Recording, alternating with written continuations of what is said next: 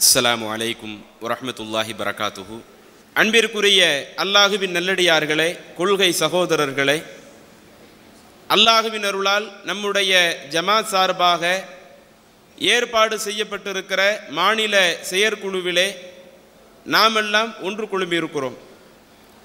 இங்கே குழுமியிருக்கிற நம் அனைவர்கள் மீதும் அல்லாஹுவின் அருளும் அன்பும் இறுதி வரை உண்டாவதாக என்று பிரார்த்தனை செய்து எனது உரையை ஆரம்பம் செய்கிறேன்.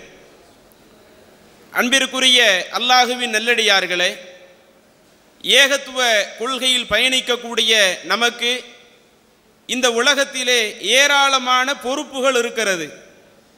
இன்றைக்கு நாம் தான் நம்முடைய குடும்பத்திற்கு தேவையான பொருளாதாரத்தை சம்பாதிக்கக்கூடிய ஒரு இடத்தில் இருக்கிறோம். இன்னும் குடும்பத்தில் ஏற்படுகிற இன்ப துன்பங்களை, அதில் நாம் எப்படி நம்முடைய குடும்பத்தை கொண்டு செல்ல வேண்டும், அதிலேயும் கூடுதல் கவனம் எடுத்து கொண்டிருக்கிறோம். அதில் ஒரு படி மேலாக இன்றைக்கு இந்த ஜமாத்தில் நிர்வாக மட்டத்தில் இருக்கக்கூடிய நமக்கு நிர்வாக சுமையும் நமக்கு வந்து நாம் நம்முடைய பகுதியிலே ஏகத்துவத்தை எடுத்து சொல்ல வேண்டிய ஒரு பொறுப்பும் இருக்கிறது. சமுதாய பணியில் மக்களை வழிநடத்த வேண்டிய மிக முக்கியமான ஒரு பொறுப்பும் இருக்கிறது.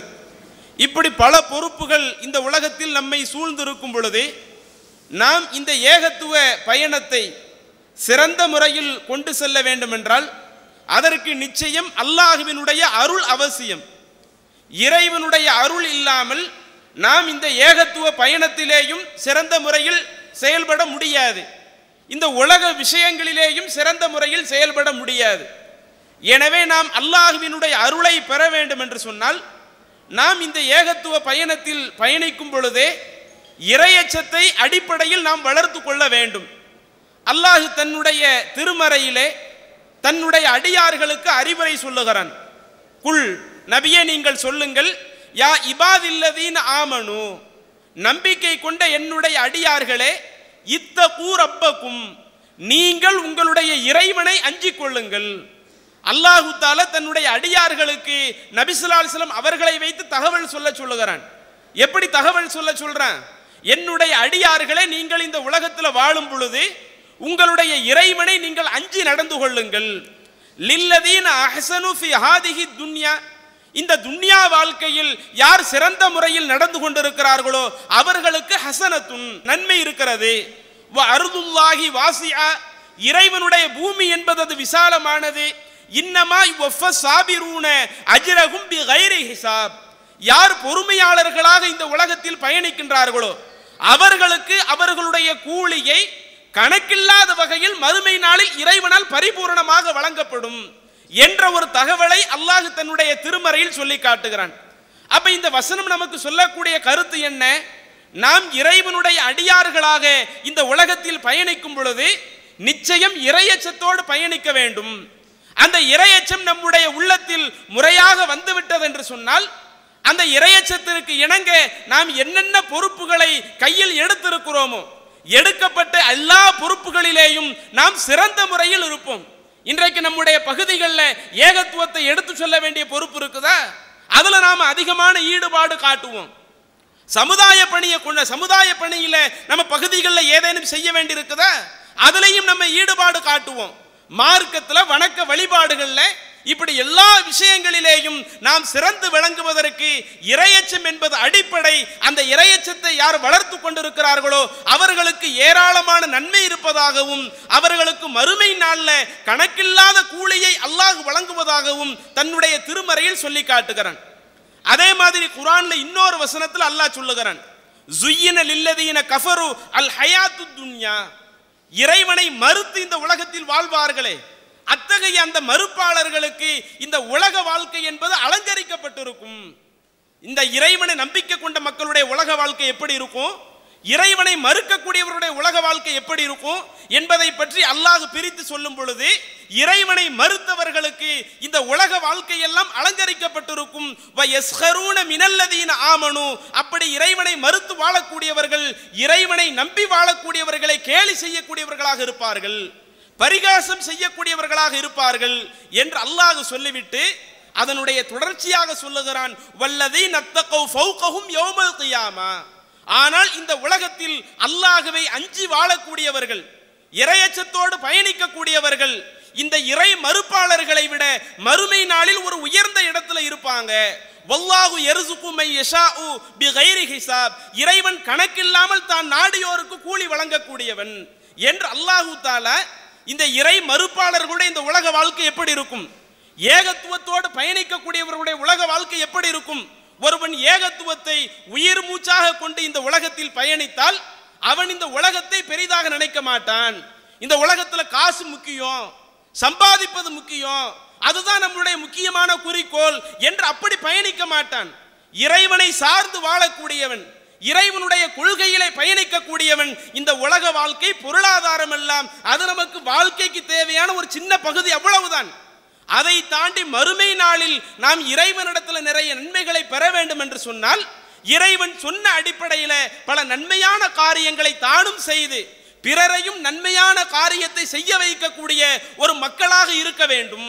அதாவது அர்ப்பணிப்பு மனப்பான்மையோடு இந்த இறைவனுடைய மார்க்கத்தை எல்லா இடத்திற்கும் கொண்டு செல்லக்கூடிய ஒரு அர்ப்பணிப்பு மனப்பான்மையோடு இருக்க வேண்டும்.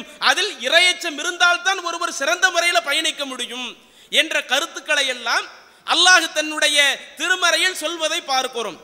ஆனால் இன்றைக்கு நாட்டினுடைய நடைமுறை வாழ்க்கையை கொஞ்சம் எடுத்து பாருங்க.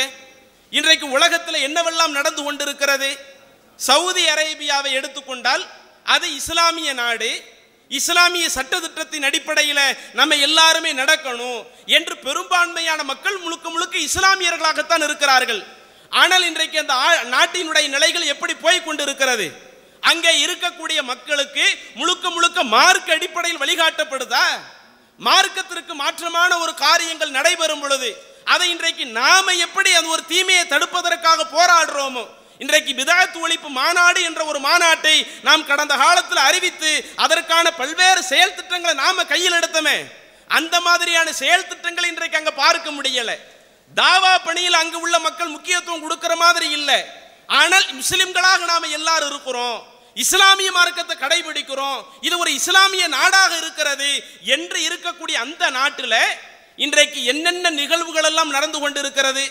ஹாலோவீன் என்று சொல்லக்கூடிய ஒரு நிகழ்ச்சியை நடத்தி அதையெல்லாம் நாம கடந்த காலத்தில் நம்முடைய ஜமாத்தினுடைய அறிஞர்கள் எல்லாம் உங்களிடத்தில் எடுத்து சொல்லி இருக்கிறாங்க. அப்ப அந்த ஹாலோவீன் நாங்க பேய்களை மகிழ்ச்சி படுத்துறோம், அந்த ஆவிகளுக்கு நாங்கள் நிறைய சந்தோஷத்தை ஏற்படுத்துறோம் என்று பிரமத சமுதாயம் செய்யக்கூடிய காரியங்களை இன்றைக்கு முஸ்லிம்கள் என்ற ஒரு நிலையில செய்து கொண்டிருக்கிறார்களே, அந்த ஒரு நிலை இங்கு இருக்கக்கூடிய நமக்கு வரக்கூடாது என்று சொன்னால் இன்றைக்கு ஏகத்துவ கொள்கையில பயணிக்கக்கூடிய நாம் வாழக்கூடிய காலகட்டத்தில் மார்க்கத்திற்கு மாற்றமான என்னென்ன காரியங்கள் இருக்குதோ எல்லா காரியங்களையும் இந்த சமுதாயத்திலிருந்து அப்புறப்படுத்தக்கூடிய அந்த பணிகளில் நம்மை அதிகம் அதிகம் ஈடுபடுத்திக் கொள்ள வேண்டும். இன்றைக்கு ஒரு மாநாடு என்று நாம் அறிவிக்கிறோம் என்றால் அந்த மாநாட்டிற்கு பிறகு ஏராளமான பணிகள் நாம் செய்ய வேண்டி இருக்கிறது. அப்படி பணிகள் செய்ய வேண்டிய ஒரு இடத்துல நமக்கு எது நெருக்கடியாக இருக்கும்? நாம் இந்த மாநாட்டு பணிகளுக்காக நம்முடைய நேரத்தை ஒதுக்கினால் நம்முடைய பொருளாதாரம் இதனால பாதிக்குது, நம்ம சம்பாதிப்பதில் ஒதுக்கக்கூடிய நேரங்கள் கொஞ்சம் குறைந்து போகுது என்று இது போன்ற எண்ணங்கள் நம்முடைய பிரச்சார பணிக்கு ஒரு காலம் முட்டுக்கட்டையாக அமைந்து விடக்கூடாது. அதனால தான் அல்லாஹு தஆலா தன்னுடைய திருமறையில பல வசனங்களில் சொல்லி காட்டுகிறான். அதுல ஒரு வசனத்தில் அல்லாஹ் சொல்றான், யா ஐயுகல்லதீன ஆமனு, அல்லாஹ்வை நம்பிய மக்களே, கூனு அன்சார் அல்லாஹ், நீங்கள் அல்லாஹ்விற்காக உதவக்கூடிய ஒரு மக்களாக இருங்கள். இறைவனுடைய கொள்கையை நோக்கி மக்களை அழைப்பதில் நீங்க உங்களை ஈடுபடுத்திக் கொள்ளக்கூடிய மக்களாக நீங்கள் இருங்கள் என்று அல்லாஹ் சொல்லிவிட்டு கடந்த காலத்தில் வாழ்ந்த ஒரு சமுதாயத்தை அல்லாஹ் மேற்கோள் காட்டுகிறான். கமா கால ஈசா இப்னு மரியம் லில் ஹவாரியீன மன் அன்சார் இலல்லாஹ், மரியமுடைய மகன் ஈசா அலைஹிஸ்ஸலாம் அவர்கள் அந்த ஹவாரியன்களிடத்துல கேட்டாங்களே, மக்களிடத்துல பிரச்சாரம் செய்து நீங்க அல்லாஹ் ஒருவனைத்தான் வணங்கணும், அந்த அல்லாஹ்வை தவிர்த்து வேற யாரையும் எதையும் வணங்கக்கூடாது என்று ஏகத்துவத்தை பிரச்சாரம் செய்த பிறகு அடுத்து ஈசா அலைஹிஸ்ஸலாம் அவர்கள் அந்த ஹவாரியன்களிடத்துல கேட்டாங்க, நான் அழைக்கக்கூடிய இந்த ஏகத்துவ பணிக்காக, இந்த நல்ல விஷயத்திற்காக எனக்கு உதவி செய்யக்கூடியவர் யார் என்று கேட்ட நேரத்தில் அப்ப ஹவாரியன்கள் சொன்னாங்களே, அந்த மாதிரி நீங்க இறைவனுடைய அந்த கொள்கைக்காக பாடுபடக்கூடிய நபர்களாக இருங்க என்று அல்லாஹு தஆலா தன்னுடைய திருமறையில ஒரு வசனத்துல சொல்றானே. அப்ப இது போன்ற வசனங்கள் எல்லாம் நாம் இன்றைக்கு இந்த நிர்வாக பணிகளில் இருக்கும் பொழுது, நமக்கு இந்த நிர்வாக பணிகளில் என்னென்ன மார்க்க விஷயங்களை நாம் முன்னெடுத்து செல்ல வேண்டுமோ அதில் நாம் அதிகம் கவனம் எடுக்க வேண்டும். அதுல இறைவனுக்கு பயந்து ஏதோ நாம ஒரு பொறுப்பு வகிச்சிருக்கிறோம், அந்த பொறுப்புல இருக்கிற காலவரை அப்படியே சும்மா கடத்திட்டு போயிருவோம் என்று இருந்து விடாமல் இதை நாம் முழுக்க சிறந்த முறையில் கொண்டு பயணிப்பதாக இருந்தால் அதில் அல்லாஹ்விற்கு அஞ்சி என்னுடைய சக்திக்கு உட்பட்டு எவ்வளவு காரியங்களில் நான் சிறந்த முறையில் அர்ப்பணிப்பு செலுத்த முடியுமோ அவ்வளவு அர்ப்பணிப்போடு என்னுடைய வாழ்க்கையை கொண்டு செல்வேன் என்ற அந்த ஒரு மனநிலை நமக்கு வர வேண்டும். அதே மாதிரி அல்லாஹ் தன்னுடைய திருமறையில இன்னொரு வசனத்துல யார் இந்த மார்க்கத்துல அர்ப்பணிப்பு மனப்பான்மையோடு இருக்கிறாங்களோ அவங்களுடைய நிலையையும் எடுத்து காட்டுகிறான். யாரிடத்துல அர்ப்பணிப்பு மனப்பான்மை இல்லாம இருக்குதோ அவர்களுடைய நிலையையும் அல்லாஹ் தன்னுடைய திருமறையில ஒரே வசனத்துல எடுத்து காட்டுகிறான். இன்னல்லதீன ஆமனு வஹாஜரு வஜாஹது பி அம்வாலிஹிம் வ அன்ஃபுஸிஹிம் ஃபீ சபீலில்லாஹ், யார் தங்களுடைய பொருளாதாரத்தை, யார் தங்களுடைய உயிர்களை இறைவனுடைய பாதையில அறப்போர் செய்வதற்காக அவர் முயற்சி எடுக்கிறாங்களோ, அதே மாதிரி இறைவனை நம்பிக்கை கொள்ளுகிறார்களோ, ஹிஜ்ரத் செய்ய வேண்டிய சூழல் வருகிற பொழுது ஹிஜ்ரத் பயணத்தையும் மேற்கொள்ளுகிறார்களோ, இன்னும் சொல்லுகிறான் வல்லதீன ஆவவ் வ நஸரு, யார் இன்னும் ஹிஜ்ரத் பண்ணி வந்தவர்களுக்கு உதவக்கூடிய மக்களாக அடைக்கலம் அளிக்கக்கூடிய மக்களாக இருக்கிறாங்களோ, உலாயிக்க பஅதுஹும் அவுலியாஉ பஅதின், இவர்களில் சிலர் சிலருக்கு உற்ற நண்பர்களாக இருப்பார்கள். அல்லாஹ் தஆலா யார் நட்பு வட்டத்தில் சேர்க்கிறான்? ஒருவருடைய உள்ளத்துல ஈமான் இருந்து மார்க்கத்திற்காக ஹிஜ்ரத் பயணத்தை மேற்கொண்டு தன்னுடைய உயிரை அல்லாஹ்வுடைய பாதையில் அர்ப்பணிக்க வேண்டும் என்றால், தன்னுடைய பொருளாதாரத்தை அல்லாஹ்வுடைய பாதையில் அர்ப்பணிக்க வேண்டும் என்றால் அதற்கும் தன்னை தயார்படுத்தி கொண்டு இன்னும் பிற ஆட்கள் ஹிஜ்ரத் பயணத்தை மேற்கொண்டு தங்களுடைய நாடுகளுக்கு வரும் பொழுது அவர்களுக்கு அடைக்கலம் அளிக்க வேண்டிய ஒரு சூழல் ஏற்பட்டால் அவர்களுக்கு அடைக்கலமும் அளித்து இப்படி உதவக்கூடிய மக்களாக இப்படி யார் தங்களை அர்ப்பணிப்பு மனப்பான்மையோடு இருக்கிறாங்களோ இவர்கள் தான் ஒருவருக்கொருவர் நண்பர்களாக இருக்கிறார்கள் என்று அல்லாஹ் சொல்லிவிட்டு அந்த வசனத்தில் தொடர்ச்சியாக சொல்லுகிறான். வல்லதீன ஆமனு, யார் நம்பிக்கை கொண்டு வலம் யுஹாஜிரு, இன்னும் ஹிஜ்ரத் பயணத்தையும் மேற்கொள்ளாமல் இருக்கிறாங்களோ, மாலக்கும் மின் வலாயத்திஹி மின் ஷைஇன் ஹத்தா யுஹாஜிரு, இவர்கள் இந்த ஹிஜ்ரத் பயணத்தை மேற்கொள்ளும் வரை இவர்களோடு எந்த ஒரு நட்புறவும் உங்களுக்கு இல்லை. அல்லாஹ் எப்படி பிரிக்கிறான்? சில ஆட்கள் இருப்பாங்க, அவங்க உள்ளத்துல இறை நம்பிக்கை இருக்கும், மார்க்கத்திற்காக உன்னுடைய நாட்டை துறந்து விட்டு போ என்று சொன்னாலும் அதற்கும் தன்னை தயார்படுத்துவான். இப்படி ஒருவன் இருக்கிறான் என்று சொன்னால் அவன் சிறந்த நண்பன், அவனிடத்துல இங்க நல்ல முறையில் நடந்துக்கிடுங்க. ஆனால் இன்னும் சிலர்கள் இருப்பாங்க, உள்ளத்துல ஈமான் இருக்கும், குஃப்ரான காரியத்திற்கு போக மாட்டாங்க, உள்ளத்துல ஈமான் இருந்தும் அர்ப்பணிப்பு மனப்பான்மை இருக்காது.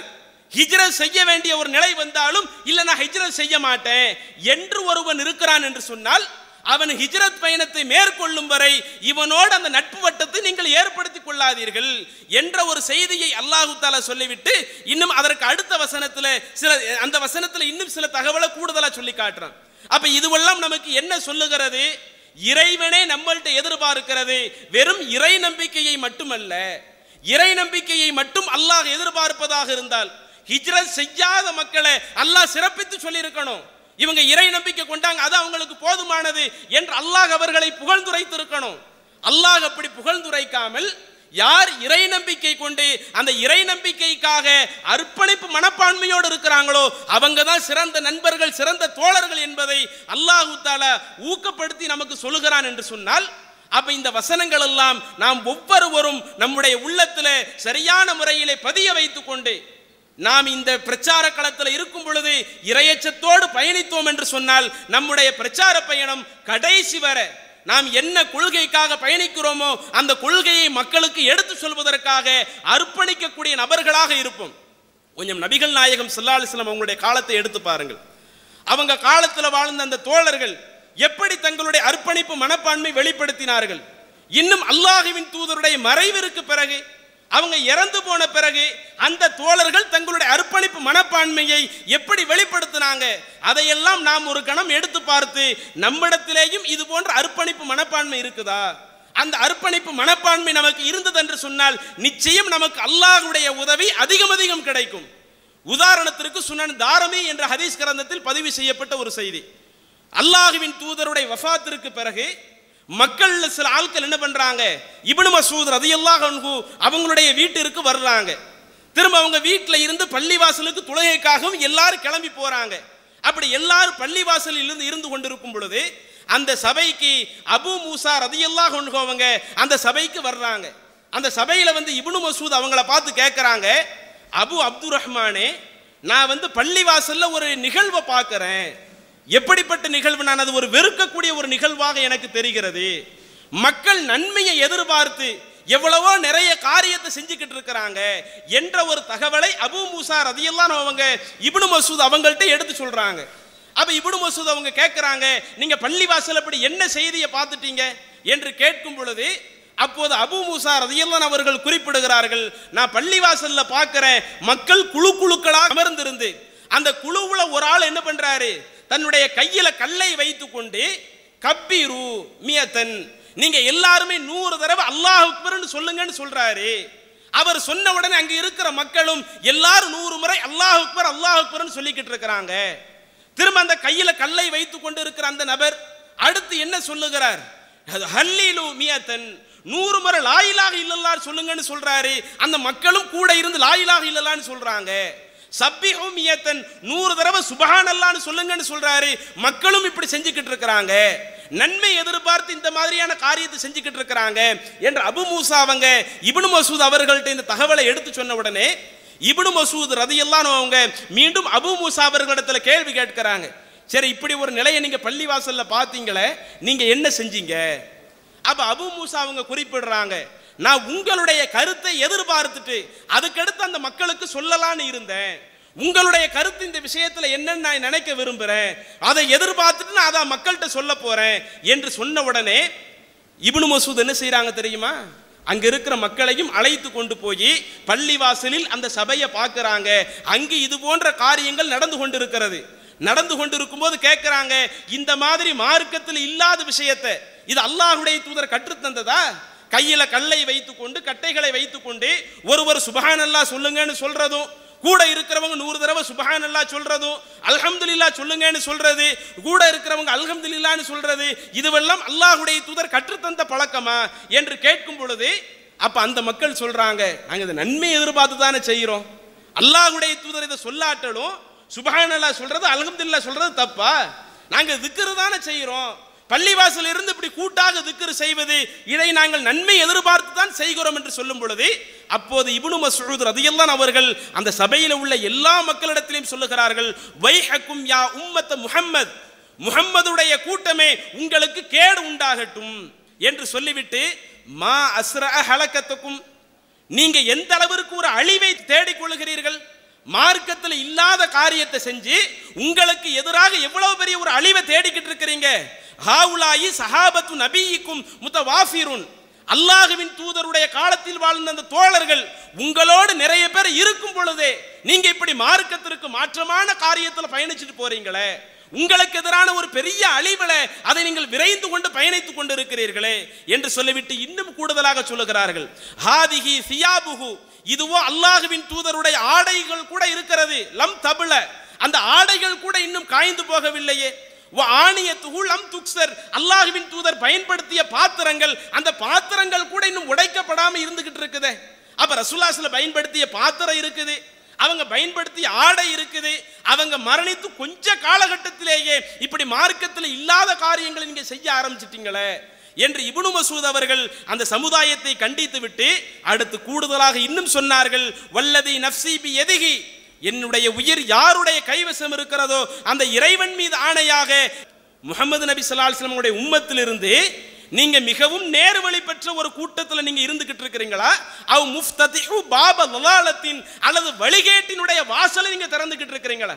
அல்லாஹ்வின் தூதருடைய உம்மத்தி என்று சொன்னால் நீங்க எந்த அளவிற்கு நேர்வழியை மக்களுக்கு போதிக்கணும், மார்க்கத்தில் சொல்லப்பட்ட நன்மையான காரியத்தை நீங்க எப்படி செஞ்சிருக்கணும், ஆனா அதை விட்டுட்டு இப்படி வழிகேட்டான அந்த பாதையை நோக்கி நீங்க பயணிச்சுக்கிட்டு இருக்கிறீங்களே என்று கடிந்து இப்னு மஸ்ஊத் அவங்க பேசும் பொழுது அப்போதும் அந்த மக்கள் சொல்றாங்க, காலு வல்லாஹியா அபா அப்துர் ரஹ்மான் மா அரதுனா இல்லல் ஹைர், அபு அப்துர் ரஹ்மானே, இதெல்லாம் நாங்க நன்மை எதிர்பார்த்து தான் செய்யறோம், நாங்க பாவத்துக்காக இந்த காரியத்தை செய்யல என்று மீண்டும் அந்த கூட்டத்தில் உள்ளவங்க செய்யும் பொழுது அப்போது இப்னு மஸ்ஊத் அவங்க சொல்றாங்க, எவ்வளவோ விஷயங்கள் நீங்க நன்மை எதிர்பார்த்து செய்றீங்க, லை யுஸீபஹு, ஆனால் அந்த நன்மையை நீங்கள் ஒரு காலம் அடைந்து விட முடியாதுன்னு சொல்லிட்டு அல்லாஹ்வின் தூதர் எங்களுக்கு ஒரு செய்தியை அறிவித்திருக்கிறார்கள்.